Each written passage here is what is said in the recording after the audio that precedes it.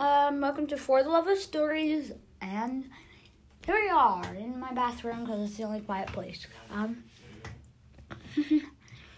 I hope everyone's okay.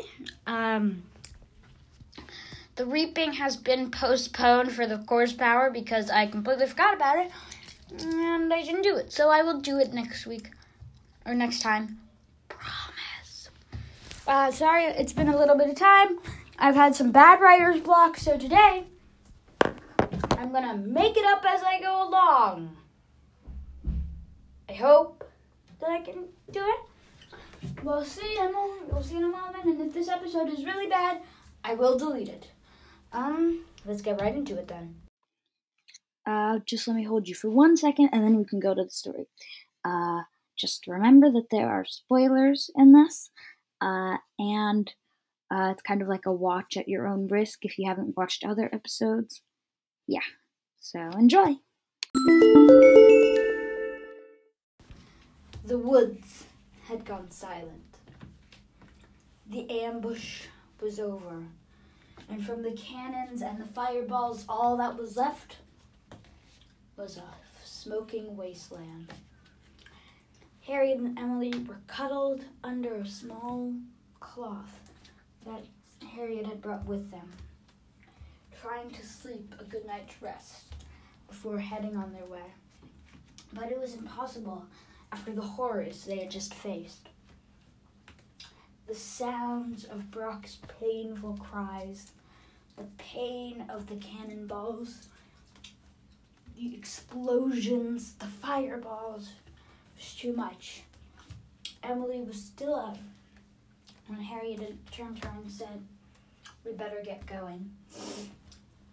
They started walking in the forest, which they knew at this point was effortless. Finally, I don't think that's the right word actually, but you know what I mean, like pointless. Pointless, there we go, pointless. Soon,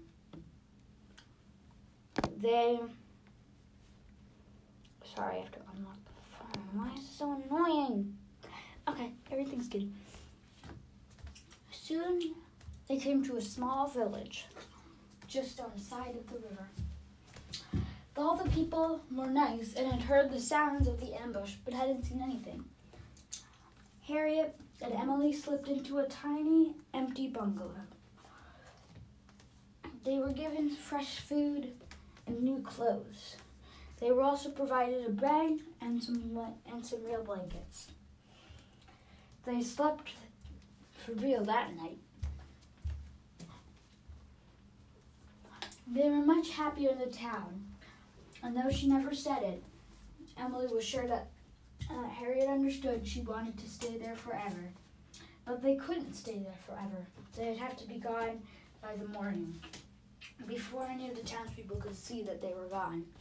So, when the morning came, they climbed up on the horses that the town said they could use, and off they went into the forest. The horses ran much faster, and within a day, they had reached the kingdom. Emily had no idea what they were doing here, what this place was, so she quickly asked Harriet. Harriet explained to her plan. This is the kingdom where the final killers began their rampage, and inside the castle, they have captured hundreds of thousands of court users and torture them to their deaths. The plan is rescue as many as possible and get them and assemble them just outside the kingdom right here. Then we will once we have as many as possible, we will use the Call of the Living. And the more there are, the more of us who do it, the more people will hear it, and the louder it will be. The call will be heard by all users, and they shall come, and we can fight against the powers of the final killers. Emily looked perplexed by this, but decided to go along. Then Harriet said, "Now you must be careful, for you were exposed to the purple flame. It is in you now, and you can control it. But many of the core users who were infected by it.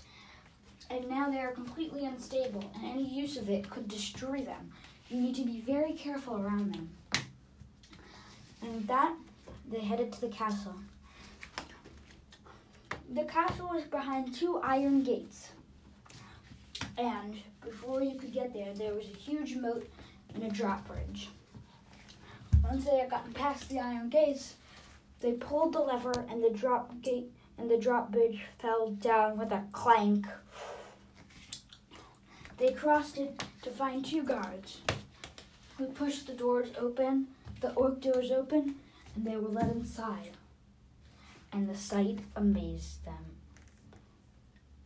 I meant to